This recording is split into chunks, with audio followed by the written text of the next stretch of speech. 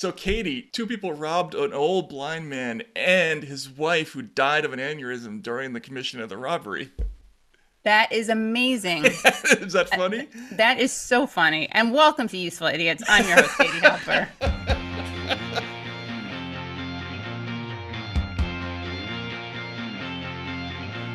All right, welcome to Useful Idiots. I'm Matt Taibbi. And I'm Katie Halper. This is the new Useful Idiots. It's Useful Idiots Unchained. Do we have another word for it? Unchained, untethered. Right. Useful Reclaiming our Idiots with a time. Useful Right. Idiots with a vengeance. Yeah. Right, yeah, exactly. Useful Idiots Ragnarok. That's what I want to Yeah, go Ragnarok. I have to see that though, before I can approve that. Anyway, it's a sequel. We're hoping it's a good sequel, like Godfather. We Part know 2. it's a good sequel. Right, yeah. Like European Vacation, which is better than Vacation. Yeah, I don't know if I can agree with you on You that. don't know if you can co-sign that take? Yeah, I think we're gonna have to take that one off air to Yes. discuss that. We're going to have to have a privately. debate on the Substack only. Yeah, exactly. Have a Substack only debate over Yeah. which vacation movie was actually the best. But should we tell people? We kind of told people are still asking, even though we gave that really honest explanation about, my attempted movie deal with Bashir al-Assad, which Rolling Stone didn't really like. Well, I didn't tell that part about the movie deal. We just talked about my glowing profile and my wanting him to be the third host. Right, and then the chemistry issues off the air that we just didn't want to get into. Yeah. The reality is we just don't know. I think that's the honest answer is that we had, let's just say, a parting of ways, differences of about something. Yeah. I mean, Matt's honestly, I demanded $5 million an episode. Right. And yes. they wouldn't go any higher than 4. Yeah, they wouldn't go any higher than 4. So, and honestly, that's a problem because I asked for $5 million. No, I'm exaggerating. I asked for a contract of just $5 million a year, and I asked for Matt to get $4 million a year. Right. And because of reparations, and they rejected that because they are problematic. Patriarchal. Patriarchal. I'm just asking. I'm just putting it out there. Like, no bad blood, but you'd think that they would be into paying a woman for her labor and emotional labor that goes into doing a show. And actually, this is an opportunity for everybody else to make up for the mistake that they made. So, at the end of the show, Katie, you can just offer your Venmo information so that people can Venmo you for your emotional labor. Yeah. Right. Or a compromise is they can just become Substack subscribers. Or that. Right. But actually, I'm going to have to set up my own Substack. Right, because there's always the danger that I could somehow get some of that money. We have to make it 70-30 me, I think. Yeah, at least. So, oh my God, plus the Jewish thing. I'm giving you a discount. I'm giving you a break with the 70-30. Yeah. It should be 80-20, but I'm not that kind of person. I'm not actually, I don't know how much, my people's had to do with the Jewish question, but... The Jewish question? Really, Matt? Yeah, it's okay, it's a Marx term. It's not a Hitler term. Yeah. Yeah, okay. I think I settled on a good final solution. Right, yes. Well, that's what we're all looking for in life is a final solution, right? Come on, that deserves a real Hitler appreciation laugh. Right. Someone's gonna edit this. It'll be what was Hitler's laugh like? I don't even know. Oh no, I meant ha ha ha. Good joke about Hitler and the Jews and final solution laugh. Right. I wonder what his laugh was like. Do you think he guffawed, or do you think it was more of one of those sort of wheezing type laughs? I bet it was like the Eddie Murphy laugh. Like, it's like a donkey laugh. Yeah. Do you think it was like that, or do you think it was I laugh too hard, right? So do you think it's... Oh, it's so great though. No, I think he was like me. He was like, I often will say in a really annoying way, I'm like, oh, that's funny. That's funny. And I don't laugh, but I think it's funny. But when I lose it, I really laugh hard. I feel like that was Hitler. Right, like he didn't laugh often, but when he did, he really let go. You know who had a good sense of humor was Stalin. Stalin had a really good sense of humor. Yeah. What's that joke about sneezing? Someone sneezing? I don't know.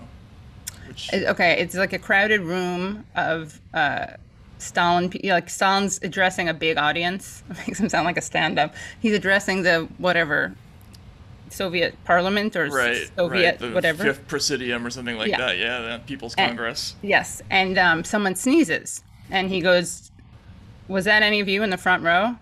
And no one raises their hand. and so he shoots the whole front row, or he has them shot. Naturally. Keeps going until the end. This is a joke. And then there's no one left but one person at the very back row, and he goes, "God bless you," or "Gesundheit," or whatever you'd say. I like it. No. It's a good one. Yeah, Yeah. very good. Well, we could do a whole segment on the excellent senses of humor of dictators sometime in the future. But we should move on to the segments of the show. There's a lot to get to this week. And also, someone suggested that for people just joining us, that we re-ground people in what the origin story of the 4 food groups is, which is your Sure. So the 4 food groups are basically once upon a time I knew a television producer who told me that the 4 food groups of news were Democrats suck, Republicans suck, isn't that terrible, and isn't that weird. Basically, every news story fit into one of those 4 categories once upon a time. It's a little bit narrower now. Yeah.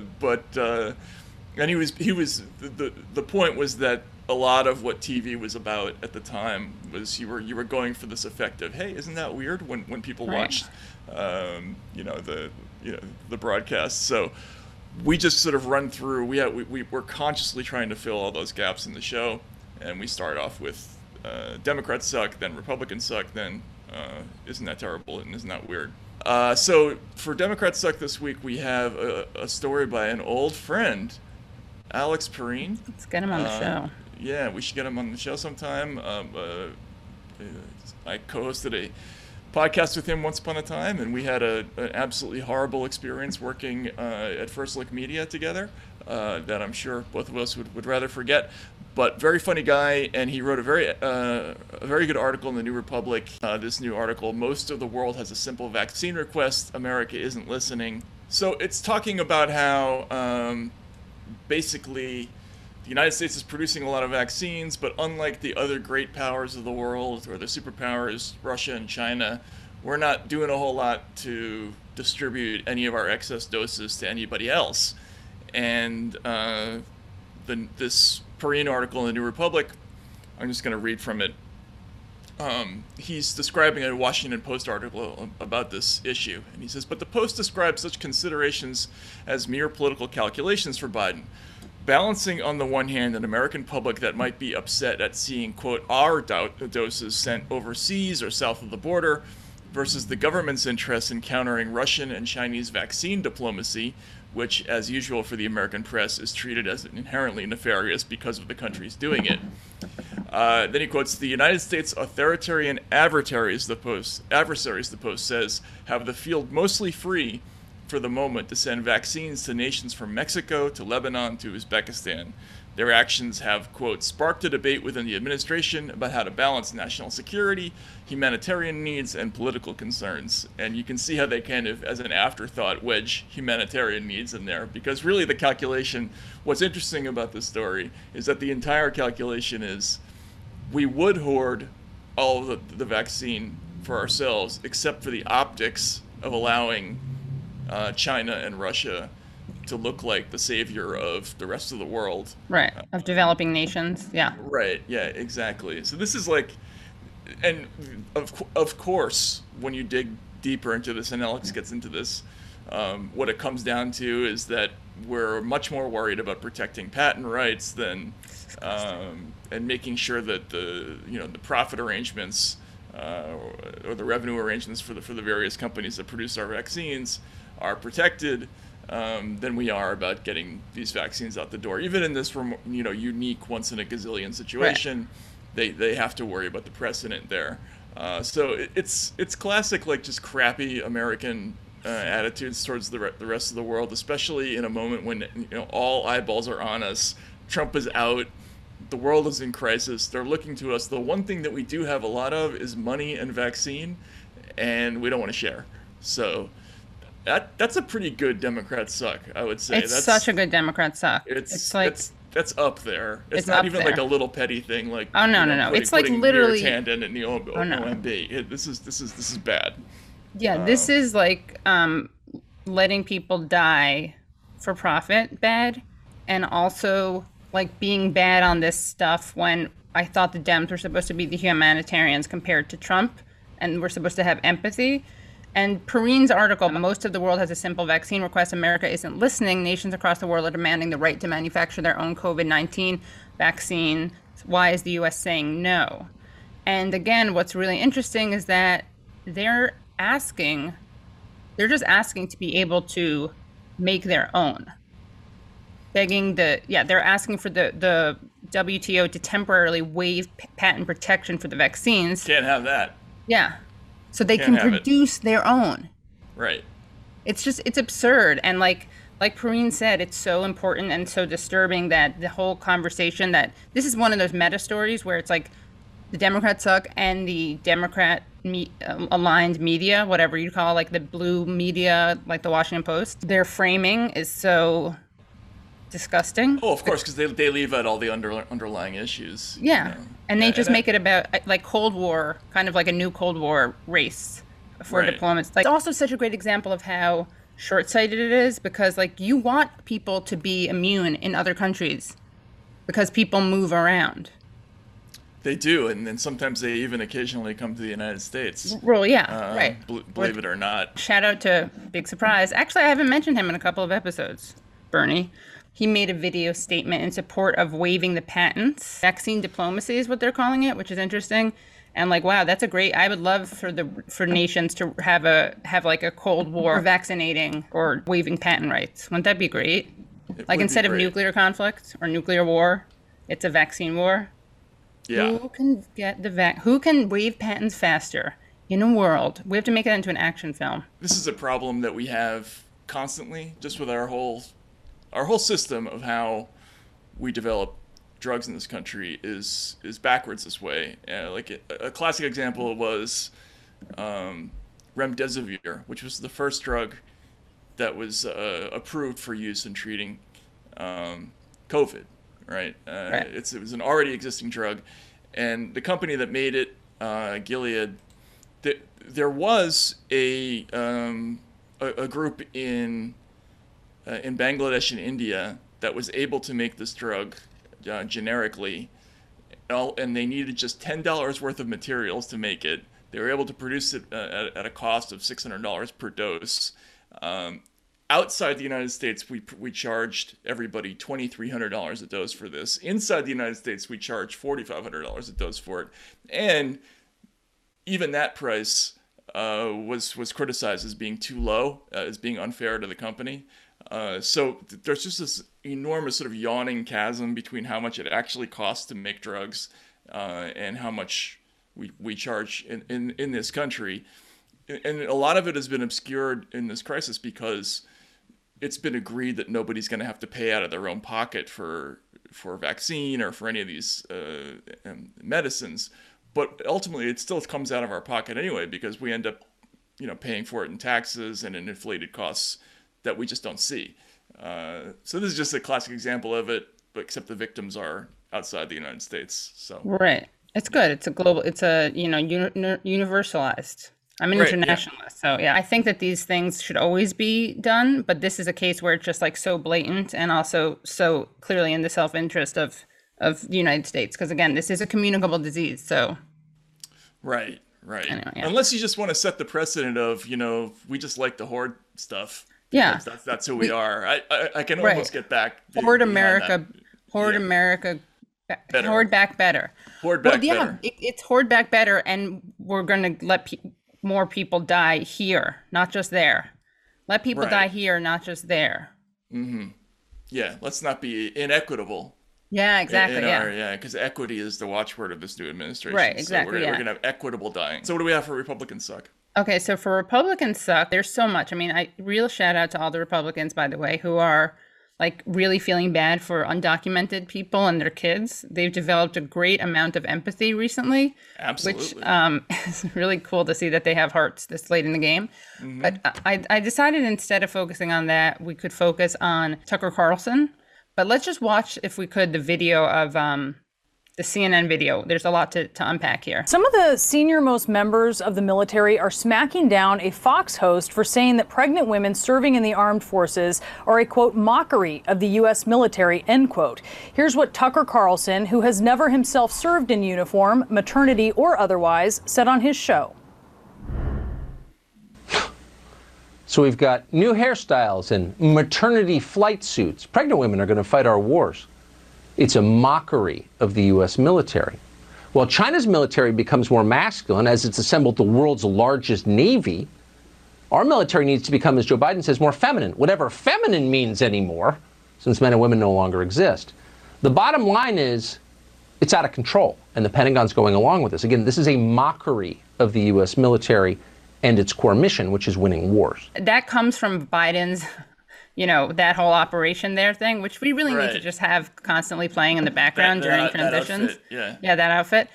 So they showed a picture of a woman that Carlson showed in a maternity flight suit. Now they're not going to actually be doing that while they're right. They're not. That's for like office. That's for when they're. If later on in this CNN special they talk about how it's for wearing around the office when you're pregnant and in the military, not like random offices, but or if you got to travel from one place to another while you're in the military. Right. Yeah. I'm assuming. Yeah. Yeah. He's saying it's a mockery, and the military is pushing back, and they're both. Obviously, this is a Republican suck, and obviously, I think like Carlson is he's such a baby, and also his hair kind of moves during that segment in an interesting way. We can look at again, but the funny thing is, like, we make fun of this, like the wokery of the armed forces, but we make fun of it because it's so hypocritical. It's like woke feminists bombing innocent brown people, right? Whereas he's bothered by it just because he thinks that the army should be macho. Mm-hmm. Like for him, the army's good. For me, the army's problematic. It's just the opposite. Like I don't know what I'm really doing us a favor here because we really want people to be comparing us to Tucker Carlson more than they already are. Right. Yeah. Like that's not already happening. Yeah. I mean, that segment was absurd. It would be one thing if we were talking about a combat suit, for pregnant women, which, I don't think is being envisaged, but he's just going for a cheap response from people who are going to assume that we're sending pregnant women into combat. Right. But there is something there I feel like we could develop about pregnant, what do you call them when you jump out of a plane? Paratroopers? Paratroopers. Like it's actually kind of maybe a good idea. Maybe, yeah. Like a bumper car. It's like a bumper car. A bumper human. Yeah. I mean, I'm not. It would depend on how pregnant you are, I think. I guess. I think you probably wouldn't want to do it in your 8th month, I would imagine. But that gives you that much more padding. Yeah, I guess so. I feel like this conversation's headed places where there's nothing I can say that could possibly redeem you. Yeah, redeem exactly. Us? Yeah. Okay, we can drop it. I'm all for as many pregnant women as possible being involved in jumping out of planes. In the most deadly forms of combat. Yeah. So right. As I'm generally in favor of anybody, young children. Yeah. I think everybody should be in combat and fully armed always. So isn't that weird? Lots of really interesting stories about severe scholastic overreactions to haircuts. This is a good one. So the headline is "School puts boy in isolation on first day back for his two-tone lockdown hair." Let's scroll down.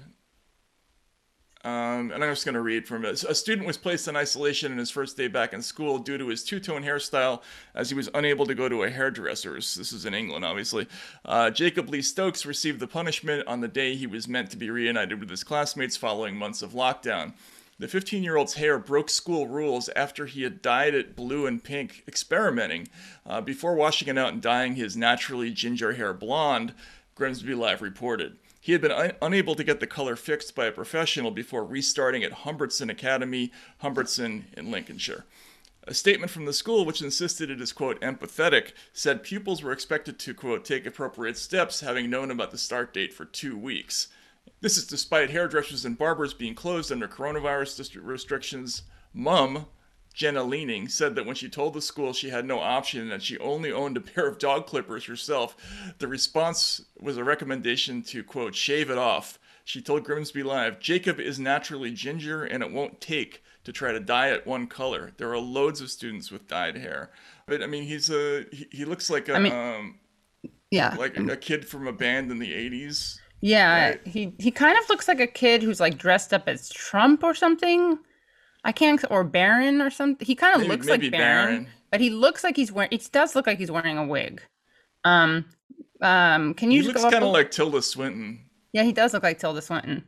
Um, with like both yellow and orange hair. Orange, yeah. It's interesting how much the two-tone is offensive. I mean, there are people who have like, I guess I couldn't, like, I have highlights. It's not one monotone, so I wonder if I'd be able to go into that school. Probably not. Yeah. But Uh, yeah. but anyway, his hair is too long and it's two colors, which I guess for some reason at that school is unacceptable. So let's go to the next story, which is actually in the Hague. Oh no, I'm sorry. It's also in. They're in The Hague. They should be. It's a crime. His name is Hague. I'm sorry. Humanity. Boy 13 ordered into school isolation on his first day back over, quote, extreme haircut. Leland Hague, 13, was ordered into isolation by Exmouth Community College in Devon. A teenager eager to finally see his classmates again after a year in lockdown was ordered into isolation on his very first day back at school because of his, quote, extreme haircut.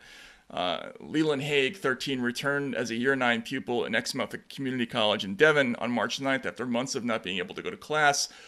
So basically, his mother didn't have the proper tools to cut his hair, so she just kind of shaved it around the edges and left it really short on top. But the funny part of the story, if we could scroll down even further, on his first day back, he said he had no break times, no lunch time, and he had to stay in the room all day because of his haircut. They got his lunch from the canteen for him, as he wasn't allowed to leave the room. When he wanted to go to the toilet, he was told he would have to wait until everyone was in class so they would not see his haircut that is deemed unsuitable for school. So What the hell? they had to like sneak this kid to and from the bathroom so that no one would be stained by the sin of seeing his too short haircut. So he had to be taken to secret peeing trips during class times. So that happened, and then we have one last story that's basically in the same. Mum Slam School as teen put in isolation as new rules ban ear studs that can't be removed until shops open. A furious mum has lashed out at her after her daughter was put in isolation at school because her earrings were against new rules but can't be removed until shops reopen. Charlotte Robertshaw claims her daughter Eloise, 15, has been failed by her school after being told she'll have to spend 6 hours each day on her own and even eat alone. And then scroll down.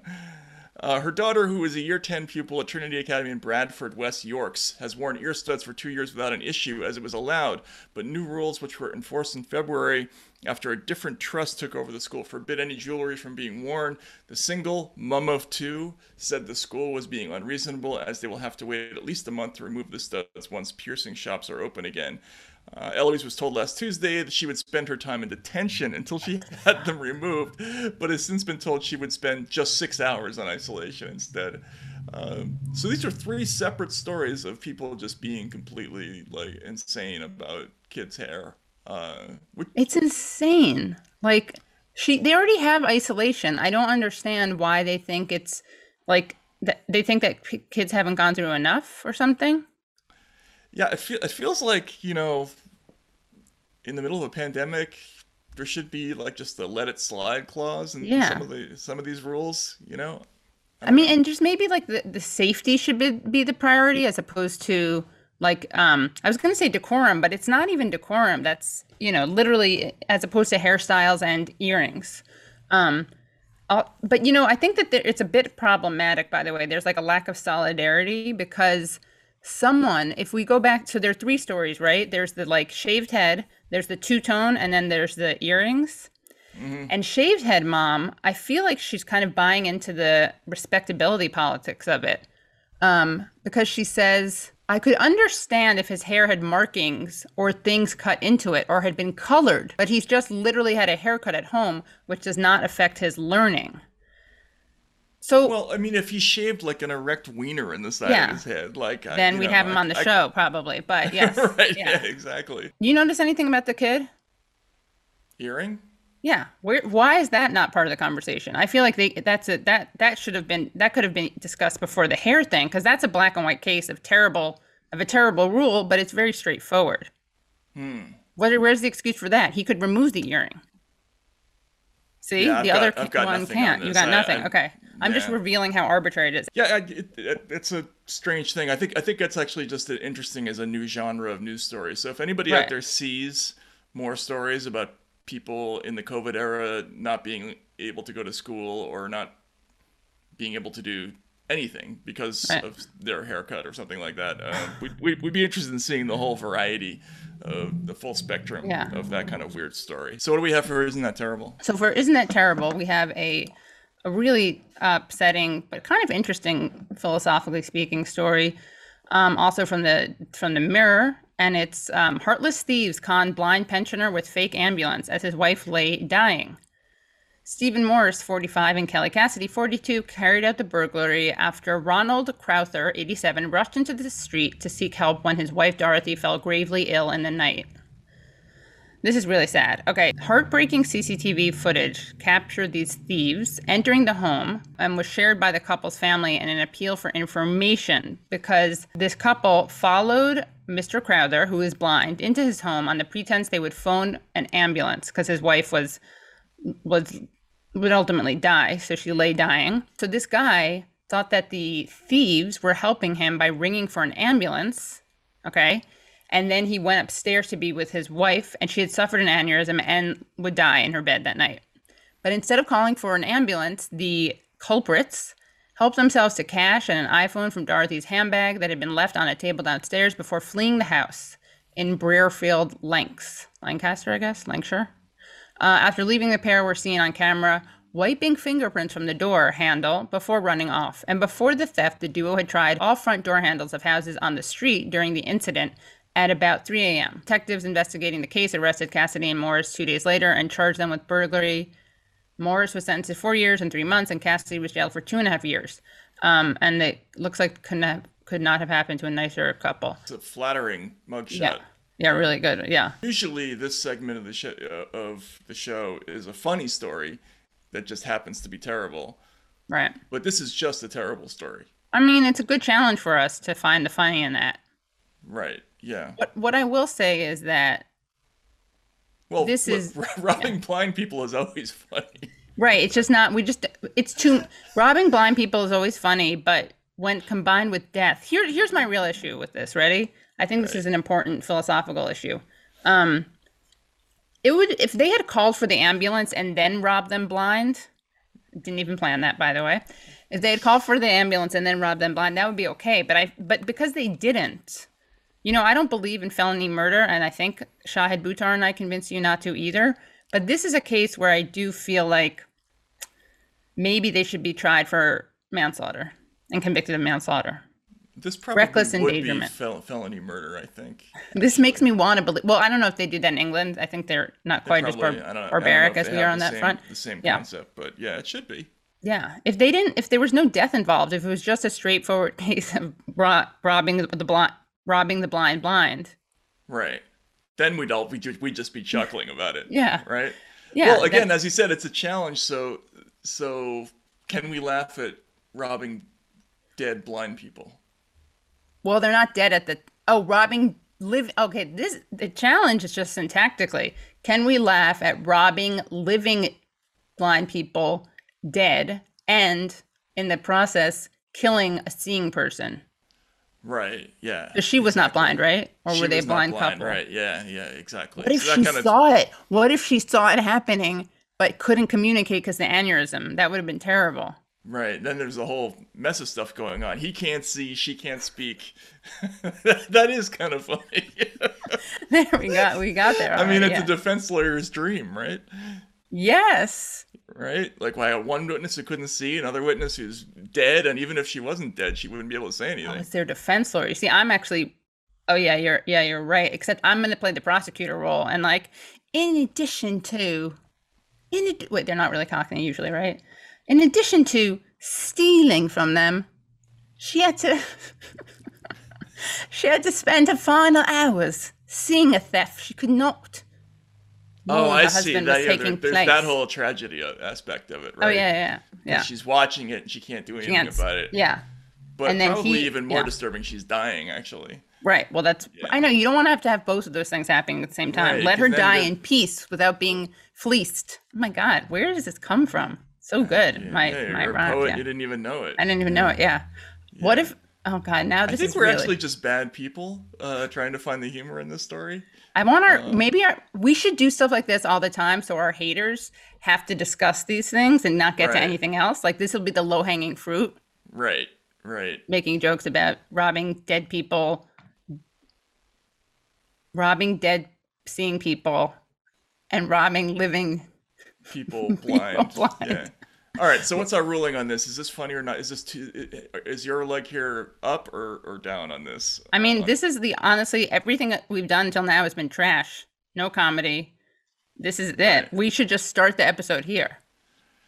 Let's just cold open with what I just said about robbing people. We just cold open and then we play the whole thing backwards like Memento. So spoiler alert. Two people robbed an old blind man and his wife who died of an aneurysm during the commission of the robbery. That is amazing. Is that funny? That is so funny. And welcome to Useful Idiots. I'm your host, Katie Halper. We have a couple of guests this week. Yeah. Who are going to come on and talk some more media stuff. They're co-hosts of a podcast that I listen to a lot called Blocked and Reported. We're going to kind of have two segments. The first is with Jesse Singal, who has kind of been all over the internet in the last week or so in the middle of an insane controversy, which we'll get to. He's also got a new book coming out called The Quick Fix, which is really interesting, which we're going to ask him about first. And then he's going to bring on his co-host, Katie Herzog. So it'll be two Katies, a two Katie show. And they're going to talk about this culture war insanity that's taken over the internet. Without further ado, let's talk to Jesse. So I should admit, I had no idea. I've heard you referencing this book, and I had no idea what it was about. But this is a book that's of one of my favorite genres of nonfiction book, which is the debunking book, and it's really cool. Basically, you go through a whole series of episodes of kind of psychological fads that were later exposed, or you're exposing, as being less than advertised. And so it's interesting both from a media perspective and from a science perspective. But first, can you talk about how you chose this topic? Yeah, I've always been a journalist, but I went to grad school for public policy 2011 to 2013. Graduated, had no idea what I was going to do. I lucked into a fellowship in Berlin, which if you're going to go spend a year somewhere, you could do worse than Berlin. I was sitting in a coffee shop. I knew I wanted to come back to New York, trying to figure out what to do. I saw New York Magazine was starting a social science vertical. So I applied, and I was the editor of Science of Us, rest in peace.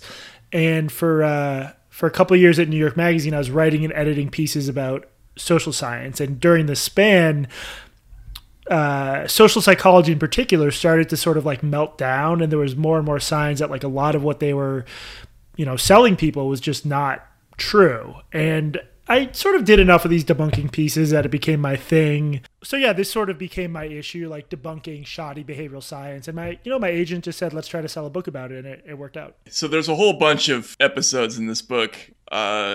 Some are more preposterous than the other. The first one that jumped out to me was the super predators one. Can you talk to a little bit about that story? Because this is something that was it was all over pop culture for a while, in the late 90s, early 2000s. Is that when this became big? Yeah, I'd say mid to late 90s, most of all.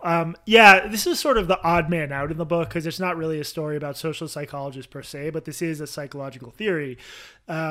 Okay, so mid-90s, there's this scary rise in youth crime. There's actually a lot of crime in America. There had been a rise for decades. And this guy named John DiIulio, who's a political scientist at Pennsylvania, he posits that kids are becoming super predators. They grow up in these negative environments where they don't have role models, they don't have churches. He's very big into churches.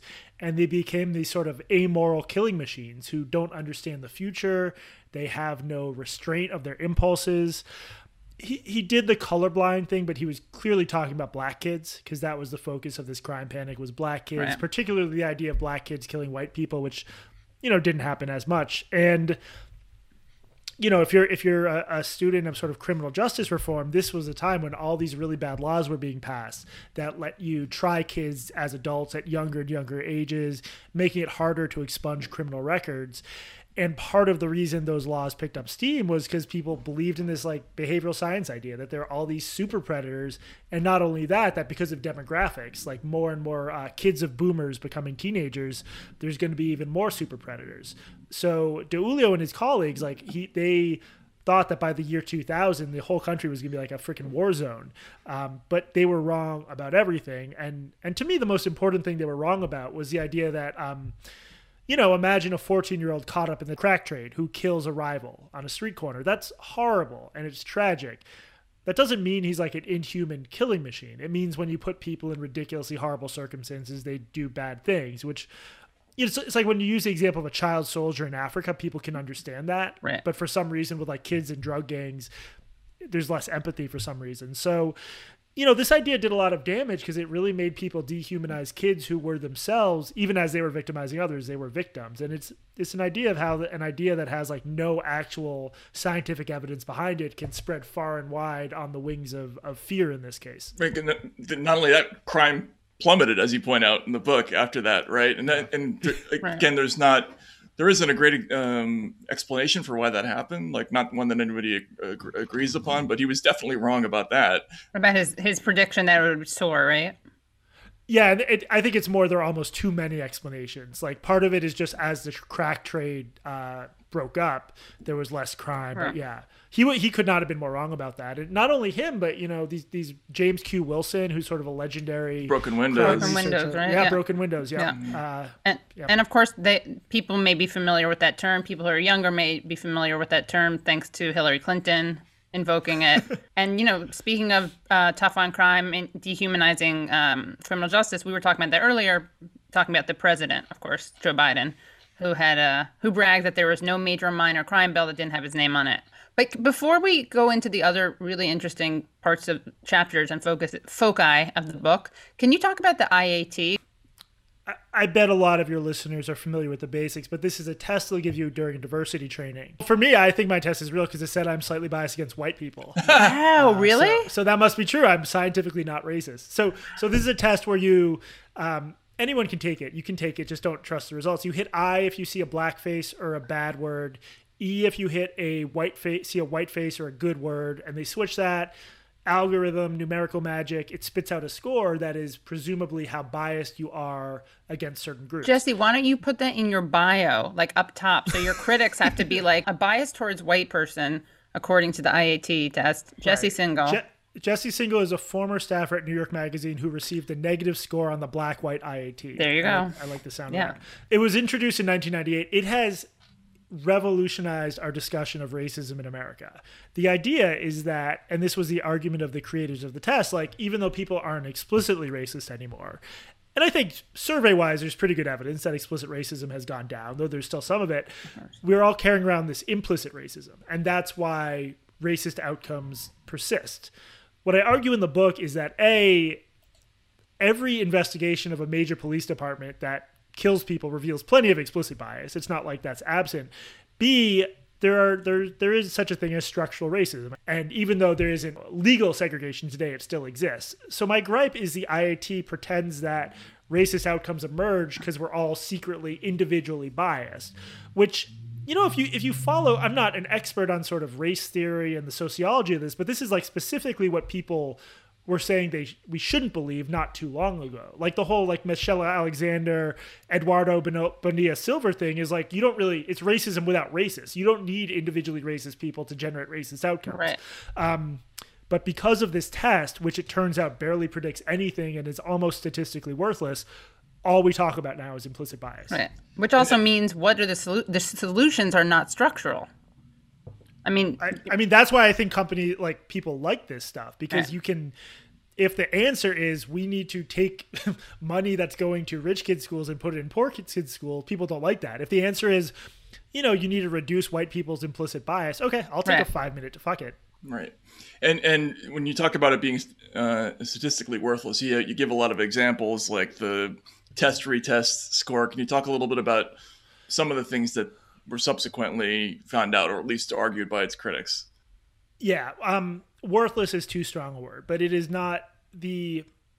If you take the IAT and then you take it again in a few hours or a day, you will get likely a very different score. The whole argument from the beginning of the test's inception was this test predicts how likely you are to be racist, which is like, that would be incredible. That's like fortune telling. If a little 10-minute computer exercise predicts your real world behavior, there's almost no evidence it predicts anything. There's like a tiny correlation between people's IAT scores and how they act in sort of laboratory settings, but it's so small that the test creators themselves have said you should not use this to diagnose individuals.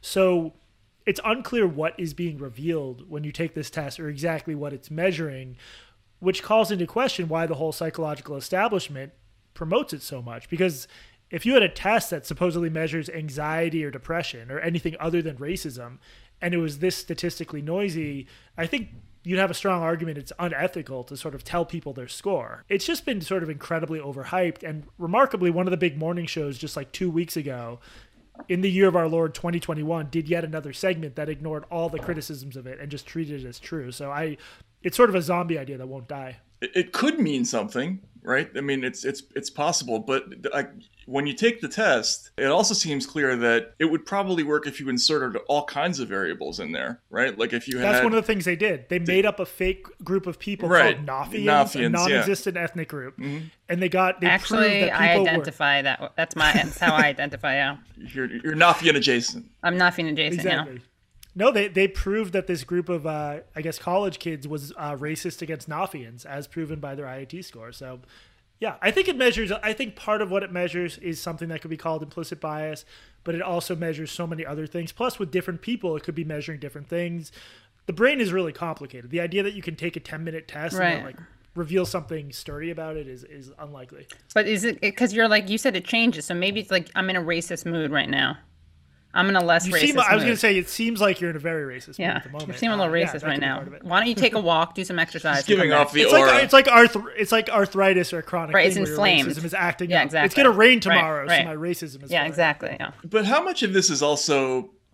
I mean, I hate this word because it's so overused now, but it feels like a little bit of an academic grift in a lot of these cases, right? Like what does that really measure exactly, right? Like, it feels like it's describing less about the person who's taking the test than it is about the person who's designing the test, right? Like they're basically telling you how they're interpreting data. Yeah, no, that's exactly the right question, because there's this concept in psychology of external validity. So I do an experiment, I measure you somehow. How much does that measurement correlate to anything we care about in the real world? And the answer is often these lab experiments don't really mean anything. But because of like the incentives of getting a book deal or doing a TED Talk, researchers, I don't think they're intentionally grifting, but like imagine either of you guys, if someone was like, we'll give you... Actually, I don't think TED Talk people get paid, but they get huge just premiums to their reputation. There's shitty incentives. So I think most of the scientists in my book are not grifters per se, but there's this like media and institutional thing that just really incentivizes them to overclaim. So what's the media's role in all this? Because that feels like it has to be massive in almost all of these cases, right? Every one of these ideas, I'd say, except for one that wasn't as famous, any of them, you Google them, New York Times, NPR, NBC, just glowing pieces about this revolutionary new idea. Very little quoting of skeptics. Skeptics often get sort of yelled down one way or another. I was at New York Magazine, and we would get these press releases from universities that were like, it's always like something very sexy and counterintuitive. Like, oh, did you know that if you ask someone who's greedy to draw a face, it'll be frownier? Just like bullshit. Like that's a made up example, but that kind of like, oh my God, that's crazy. And oftentimes these studies were useless. And we've since learned that there's this big thing called the replication crisis, where if you take a study from psychology at random and you try to run it back and get the same result, something like half the time you just won't. They were ghosts in the noise, or whatever the term is. Like there's so many bad methodological tools that you can find anything. Also, Hillary Clinton, I want to just bring up, I just remember brought up the IAT also, right? Did she bring it up by name or just implicit bias in her first debate with Trump? I bet any politician has to mention implicit bias at this point because it's such a meme. Can you talk about the power posing, the grit? Can we go through some of the other things you debunk? And I should say, like, a lot of these cases, there were already like good researchers who'd done some of the debunking. The point of the book is not just to debunk them, but to explain what cultural niche they filled. Power posing is this idea that if you stand in like a, arms out, assertive pose, it'll make you feel more powerful at work. And Matt, we should do that when we do our show. Yeah, that's right. Yeah, we should do that before every show. So the claim there by a woman named Amy Cuddy, who was at Harvard, is that this could improve workplace gender equity. And this got very much tied in with the Sheryl Sandberg lean in thing, which was this whole subset of feminism. And I'm sure, a lot of people remember this, but this whole ideology was centered around individual women need to act different. Right. They need to act more confident or seek out more responsibility at work. And for all these ideas, there's like an element of common sense. Like, yeah, you should seek opportunity. You should try to be confident.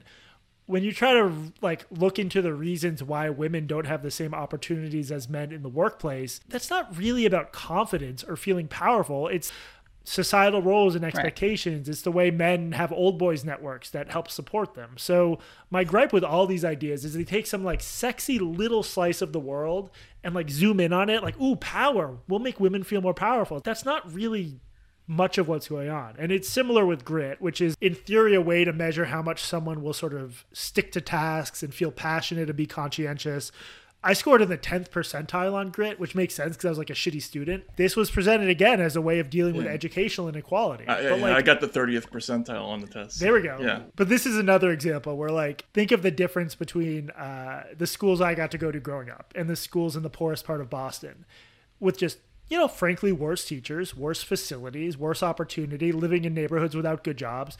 To say that one of the main reason for the inequality or a major reason is those kids don't have enough grit is like, it's sort of maddening. And I actually quote at length from a book called When Grit Is Not Enough by a woman who ran I can't remember if it was a charter school or a test school in Boston. She has all these stories of kids who worked much harder than I did. And they got all the way to college. And then suddenly there was some student fee they couldn't pay or some tuition bill they couldn't pay. And that's it. Not enough grit. But these, exactly. These are the kind of stories.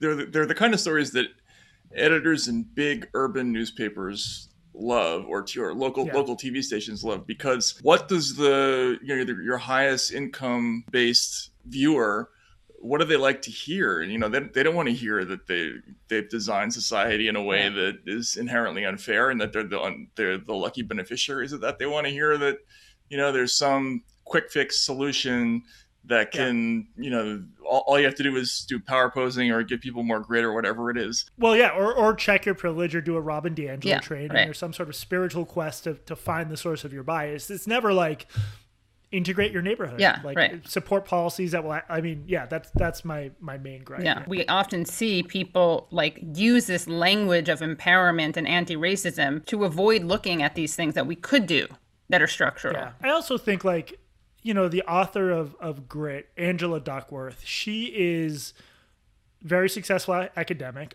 She's been more honest than many others about the limitations of her ideas. You read her book, it's story after story of someone who was downtrodden, then they worked hard, and now they're the CEO of whatever. But it's like, it's no shit. You're Angela Duckworth. You're a UPenn professor. Everyone in your social network is successful. Yeah. It's what we call, or survivor bias. I think the more honest way to do that is like, why don't you also walk around Brownsville or whatever the Brownsville equivalent of Philadelphia is and talk to people there? Do you think they didn't work hard? Do you think they lacked grit? There's something I find very one-sided about the whole discourse. So what's nudging? Nudging is it nudging or nudging? It's nudging if you're Jewish. Yeah. So Matt, don't say nudging because that's appropriation. Right, we'll say nudging. You say nudging. Yeah. Nudging is one of the ideas that has some merit behind it, but like is also overhyped. It's basically people are not very rational in their decision making. Like I know this. I eat a lot of shitty food. I walk around New York. I'll pop in, grab a slice of pizza I don't need. Nudging is the idea if you like add extra obstacles, or it's called choice architecture. You frame the way people make their choices in different ways. So cafeteria, you put the desserts in the back, you put the fruits up front. There's evidence that has some effect on people's behavior. And I'm in favor of like defaulting to double-sided printing to save paper, and Cass Sunstein is the godfather of nudging.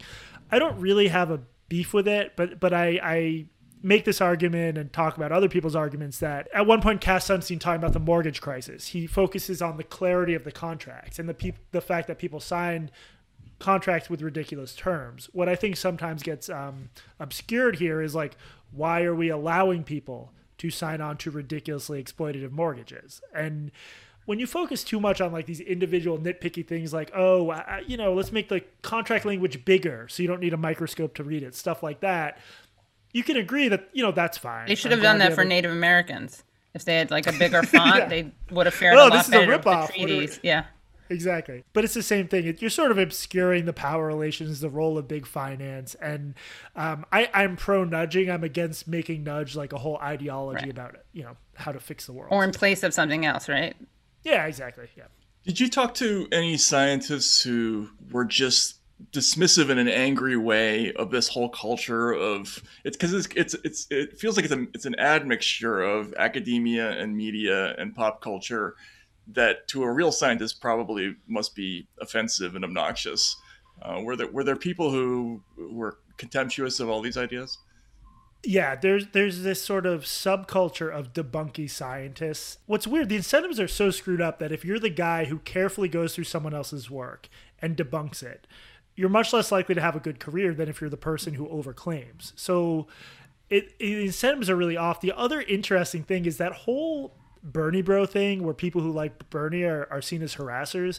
There's a version of that going on in what's called the open science movement. You have these incumbents, these like powerful social psychologists who are tenured, who often spread misleading ideas. Then you have young untenured grad students and young faculty who do blog posts being like, this person's full of shit statistically. And the incumbents go, that's harassment to call me full of shit. Yeah. How could you do that? And one of them even used the term methodological terrorism to describe the people debunking her work. So it's the same thing where it's like these civility arguments are often used as a way to derail real conversation. It's like we talk a lot about identity politics, but then there's also civility politics, which can often go hand in hand, but are just a way we've seen it done to like totally stifle any debate, any questioning. I mean, going back to the whole Neera Tanden and Matt Bruenig thing, that whole thing was a fight about welfare reform and Neera's role in it. And because of a couple of people, was no longer, I mean, the fact that Matt Bruenig was then removed from the think tank Demos, to me is like such a great example of how civility politics have an outcome in policy. Right, because you remove someone who has these certain ideas from a think tank. They're like removed from the decision-making process. Well, the other thing is like, especially when everyone's on Twitter, any opinion you hold, you can find opponents who are actually kind of assholes, and you can focus on them and use them to sort of denigrate the whole movement. It's like a cheap game at that. Like, what is a political position on Twitter where there aren't idiots screaming? I mean, it's just, it's endemic. So it's an easy way to get out of like an actual conversation. Yeah. There's a lot of stuff in this book. There's a whole $500 million plus anti-PTSD program the military set up that was just like a crazy scandal. There's other chapters. So I hope people will consider ordering it. For a first-time author, early sales make a huge difference, and a surprisingly small number makes a huge difference. But is one of the problems with all this that there's probably not a lot of upside for a scientist to take on an established theory or something that's popular or is selling a lot of books. Probably not going to win you grants or book deals or anything like that. I think that's changing a little bit, but yes. I mean, I know from trying to sell a book on this, one of a publisher's concerns will be like, this book is too negative and too debunky. Within the culture of psychology, this is changing. Like, it didn't used to be considered normal or like polite to attempt to replicate a study or to ask for someone's data, which is a way of checking, that they were careful with it. That is changing, especially toward the end of my book. I talk about the way psychology is starting to reform itself. And I think the studies that get released, 10 years from now will be a lot more trustworthy than the crap we've seen in the recent past. So it's almost like they feel like you're nudging them if you ask them to a question. Yeah. Well, this was so great and really excited to read your book. But really, we invited you here. You were bait because we really would just want to talk to Katie Herzog. You're co-host It's understandable. of Black and Reported. We're looking for the double Katie effect. Yeah, exactly. Yeah, the KDH on KDH. Yeah, definitely looking forward to your book. And now we're going to have you and your co-host Katie Herzog of Black and Reported talk about your podcast and the recent scandal you're involved in. Scandal. Major scandal. Yeah.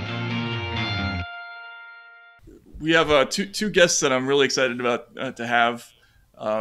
They're co-hosts of a podcast that I actually listened to. Yeah, Blocked and Reported was the first podcast that wasn't sports that I regularly listened to. Wow. Yeah. So it is the first ever podcast, so it makes sense that the first one.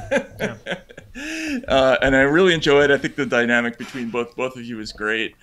So this is Jesse Singal and Katie Herzog. They're the co-hosts of a show called Blocked and Reported, and both of you got more you, Jesse, than Katie, but you both got sucked into this insane internet controversy that we want to ask you about in a moment. But I thought it would be good to sort of start with a little bit of background about what the podcast is, and also first how you two came to know each other. I know you've answered that question before, but our listeners may not know it. Sure, I can take this one. So Jesse and I met when I sent him. He would probably call this fan mail. I would not call it fan mail, but I sent him an email. I was working on a story for The Stranger, Seattle's Alt Weekly, where I used to be a staff writer. And I had read Jesse's work on gender dysphoria and trans issues, and I was really impressed by it because it was different than almost everything that I'd read. And Jesse seemed incredibly detail-oriented. What I know now is that he's pedantic by nature, and he can't help it. I don't know if pedantic is exactly the right word, but... Fuck you, Katie. That's the other Katie H, not to me. Yeah. I do get confused for you sometimes. Oh, really? Yeah. So I sent Jesse an email asking him to comment on my piece, and he refused because he wanted all of the glory for himself. But we ended up sort of striking up an email correspondence, and then we met in New York a couple months after that. I was there for the Heterodox Academy conference. And we sort of struck up a friendship. I tried to have as few cis straight males in my life as possible, but I've made an exception for Jesse. I have to work twice as hard, right? Yeah. To become your friend. Yeah. Excellent. And so what was the genesis of doing the podcast together? Yeah, I think March 20th is the anniversary. Happy anniversary. Happy anniversary. My ring is in the mail. Yeah.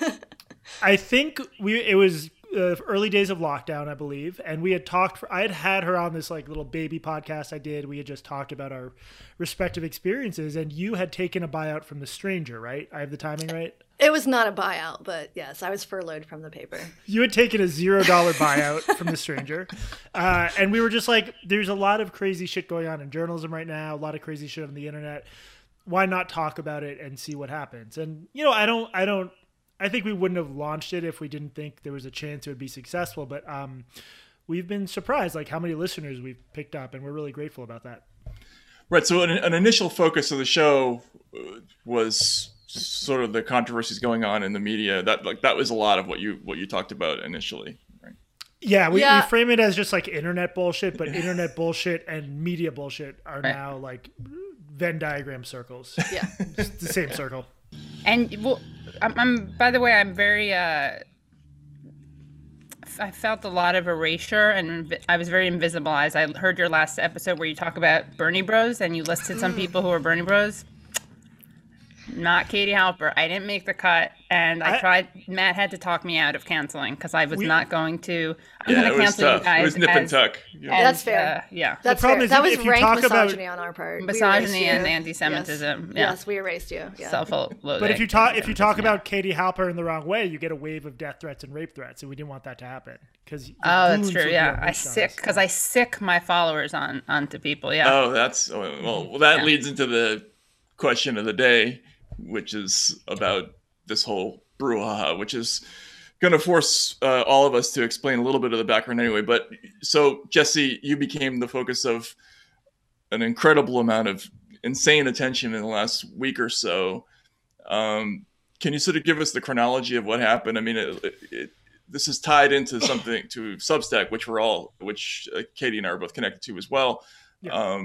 But just if you could just sort of lead us through what happened to cause all this controversy.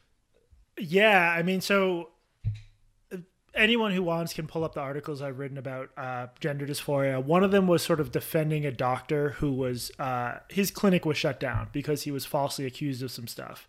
Everyone agrees that's true. My reporting, I think, led to a lawsuit, and the hospital gave him a settlement. No one disputes the facts of that. I was accused of defending conversion therapy because he was accused of conversion therapy. So by the associative property of internet bullshit, if you defend someone who's accused of a thing, that means you're in favor of the thing. Wasn't part of his complaint in the lawsuit that he was improperly accused of conversion therapy? I don't remember the This is details. Dr. Zucker, right? Zucker, yeah. And the fact of the matter is that I think his approach to deciding when kids should transition is more conservative than others. But this idea that he was like torturing kids and trying to get them to go from trans to cis, there's not evidence for that. Since then, there's been basically internet weirdos popped up trying to start basically sexual rumors about me, which is very creepy. This is also a subplot of Alice Drager's book, Galileo's Middle Finger, which is what got me into all this. If you write about these issues in the wrong way, people try to destroy you. So there'd be like sock puppet accounts that'll be like, my friend had this experience with Jesse you would not believe, over and over and over since 2017. I was able to mostly ignore it because like it is pseudonymous internet sock puppet accounts. I don't know who's doing them. There's nothing I can do about it. Eventually it got picked up by a couple of very mainstream writers, Nicole Cliff at Slate and Jude Doyle. And they just like have sort of said unhinged shit about me. And the most recent brouhaha was Jude Doyle said in a Substack piece about how he's thinking of leaving Substack because bigots like me are on it, that everyone knows I have stalked so many trans women. Like the phrasing was like, there's so many stories. He can't think of a trans woman who doesn't have a negative story about me. Okay, so here's the quote from his article, which is called "In Queers We Trust, all their others pay cash," and it's about Substack, and it says they host Jesse Singal, a high-profile supporter of anti-trans conversion therapy, who is also widely known to fixate on and stalk trans women in and around the media industry. I would list Jesse's target, but at this point, I don't know a trans woman in media who doesn't have a story. So that's a highly specific kind of thing that, you know, in the news media, like it jumps out at you because stalk is a word that's it's associated with a crime. So normally, you know, it's a pretty dramatic thing to say in print. What is he referring to there? I don't know. I mean, it's a mix of the sock puppet accounts, and then there's that thing where once you guys have both seen this, I'm sure. Once you become controversial, people will go back and revisit their past interactions with you. So someone posted a list of all the harassment I've done last night or 2 days ago. This would be like I would quote retweet someone and say, this is a lie. This is not true. This is considered harassment. I'm a harasser. And then so disagreeing becomes harassment. At some point that's repeated enough, harassment becomes stalking. I'm sure by next week someone will accuse me of having like murdered somebody. It's this sort of concept creep and harm inflation, but no, I do not know what this is in reference to in terms of like a specific person I stalked. I think that it's so brilliant and dishonest to say, like, it would honestly be easier for me to count on one hand the number of trans women who have not been stalked by him. Like, the idea that you don't have to name names because everyone is. But nobody can even name a victim. It's fucking QAnon. And it's absurd. And people are already going to be responding to this like, they make so much money. Why are you having them on your show? He's a straight, white, cis man. And unless the person's impoverished, it's like violence to even talk about it. Like, you are having any success means that we shouldn't even care about this. Well, that's another thing that Jude Doyle wrote on Substack. So Jude announced that they're going to be leaving Substack. A bunch of people have announced this. They're going to be leaving Substack in protest of Substack's platforming transphobes like Jesse and Glenn Greenwald and Andrew Sullivan. And so they're gonna move to some other platform. My idea is that everybody should just join that platform, and then slowly they'll just get driven off of the internet. But so one thing that Jude wrote was that, you know, why, I saw this on Twitter yesterday. Why is Jesse isn't going to prison? Why is Jesse complaining about being censored and about not being able to get published? And at the same time, if you're going to be someone who pretends to care about workers, you need to care about writers getting deplatformed. But instead, they are the people doing the deplatforming. It's just so fucking inconsistent. Yeah. Well, yeah, I want to ask about that too, because there's two different things going on here. First, I guess Jesse, I should ask what to doing that Atlantic cover story and some of the other stories you did subsequently. What did that? How did that affect your career generally? But because the second part of this equation is you end up on Substack, which is essentially a home for people who've kind of been pushed out of mainstream media in some cases. I mean, not everybody, but the demand here is essentially like, we don't want you to publish anywhere. Like, not only do we not want you in regular media, we want you out of this other thing too, which is kind of ominous. But can you talk about the progression of how this, even covering this topic has affected your career? Yeah. So the Atlantic cover story was focused on, a 12 or 13-year-old wants to go on puberty blockers and hormones. What should that process look like? There was like a 750-word section early in the article about how trans people have been cut off from medical care historically and how wrong that is, because it is. The story was very clear about that. But because it was seen as just asking questions, that's the phrase they always use, on what is in fact a difficult issue, it was viewed as anti-trans. I would just say people should read it and decide for themselves. Here's where the conversation gets complicated. I cannot claim in any sense to have been canceled as a result of that. I had crazy shit written about me. I had people lie about me. I think by any reasonable metric, it enhanced my platform, and I'm much safer in journalism, a few years later than I am. The problem is, I don't know if that's true in terms of like if I do want to pitch to mainstream institutions, which, maybe that's just the way it is. No one has a right to be published everywhere. But I know from Twitter that a bunch of editors at big publications think I stalk trans women, which is the sort of thing that just like eats your soul. I mean, Matt, you've had experience with false. I mean, it destroys you to see people publicly saying shit about you and refusing to provide evidence that isn't true. The other thing is I think people in me and Katie's position, there's a risk of going like the full intellectual dark web Dave Rubin route. And I don't think cancel culture is a bigger threat than like Trump. I don't think you should build your career out of fighting cancel culture. I think conservatives are sometimes the most aggressive cancelers of all. Iraq war critics. You got they don't invite you on MSNBC because of your Russiagate skepticism. So the risk is getting typecast. I think Katie and I would both like to continue writing for mainstream publications. Katie just said on our last episode, she was told by an editor at a national publication she writes for that she just can't write there that often because the staffers get mad every time they do. And these days it's 25-year-old staffers and web producers who basically decide what arguments are aired. We know this firsthand from the Times, where they make personnel decisions that are usually left to more experienced journalists.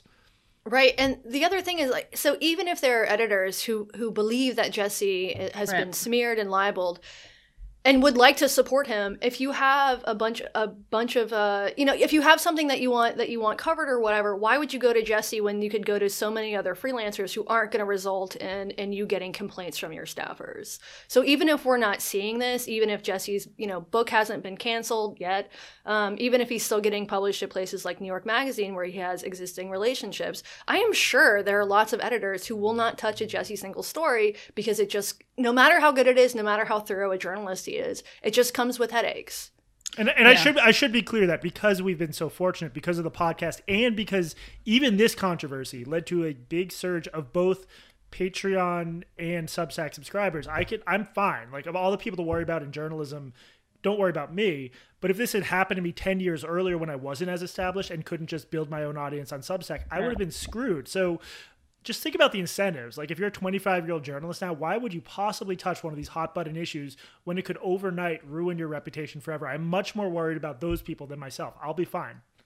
Well, except there was a moment after this story was published when one of the things that Jude was complaining about was these Substack Pro advances that some people have gotten. Like the company has offered essentially guaranteed money for a year as an incentive for people to come join Substack.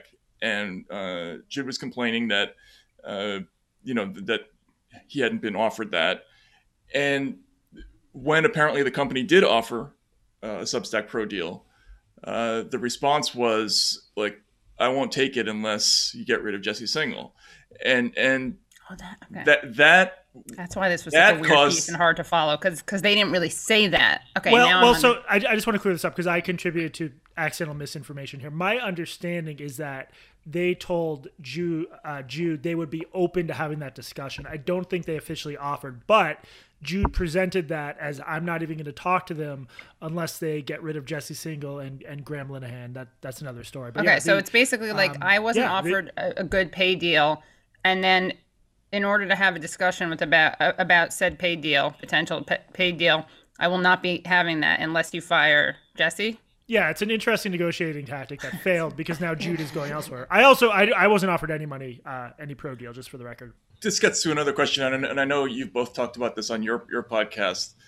I remember you talking about this in the case of the Donald McNeil reporting with the Daily Beast coverage. There's often like an allegation of something, bigotry, but they don't get into the specifics of it. Right. Like you'll have a word that's thrown around, and then you won't actually hear what the details are, but the description itself the characterization is powerful. But what I thought was particularly scary about your incident, Jesse, is that it was an attempt to replicate all of those kind of mainstream newsroom dramas in like a subscription only format, right? Like, so you have all these, everybody's who works in a mainstream news organization has gone through a thing now where the newsroom wants somebody gone, and oftentimes it happens, like whether it's James Bennett or McNeil or whatever.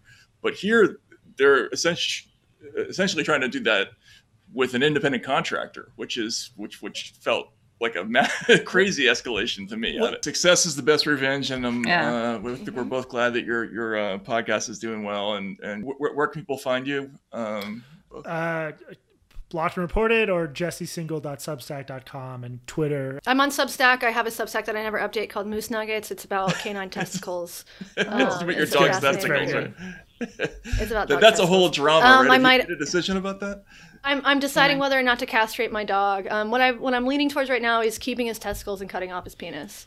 We'll see how it goes, but really? No, our dog is fixed. Really. I'm not cutting off the dog's dick. Oh, I was like, I'm so dumb. I don't know about animals. Well, whatever you decide, good luck with it. Thank you. Excellent, Katie. Thanks for coming on. Yeah, and thanks, Jesse, thanks for coming. Thanks, guys. Thank you. Thanks for having me so much. That whole thing was good. Well, that was great. Yeah, that was great. People have no idea what's going on with this Substack, by the way. So we got to do like a 10-hour explainer. Yeah, I don't know if it's going to be 10 hours. Look, we moved from Rolling Stone to Substack. There are some technical issues and some logistical issues that are going to take some working out, but we'll get there. You will eventually be able to get the podcast in all the same places that you got it previously. The question right now is whether it's going to be via the same feed or via a new feed, and we're still working that out. We're like 1,000 years old and have no idea what this is, this brave new world of RSS feeds. I'm almost a boomer old. The important thing is, here's the deal. Ready, guys? Okay, make sure you go to Substack, and we are releasing free material, and we are releasing paid-only material. I sound so resentful. This probably isn't very welcoming. It's welcoming. No, it's welcoming. But you have to go to usefulidiots.substack.com. Usefulidiots.substack.com. And we have already released the main audio episode and the main video episode. And next, you'll already be able to, by the time you're listening or viewing this, access the Substack-only audio and video. Right. So you'll freak out. You'll get the hang of this. You'll get the hang of it. Don't freak out about, we'll have an RSS feed for you shortly, and don't freak out about, oh, is it not free? No, it's free. It's free and then extra paid. No one is getting any less podcast or video than before. Yeah, this was the workaround when we moved from Rolling Stone to here. We knew that some people who are used to getting the show for free were not going to appreciate paying for it. The solution that we came up with was we'll just make more content. Yeah. So it's basically as much content as you were getting before for free. If you want to subscribe and pay extra. There's going to be some more content, and that will help us pay the bills and do the technical stuff. But that's up to you. So thanks so much for everybody who's already supported the show, and we're glad to be continuing. And we will see you next week.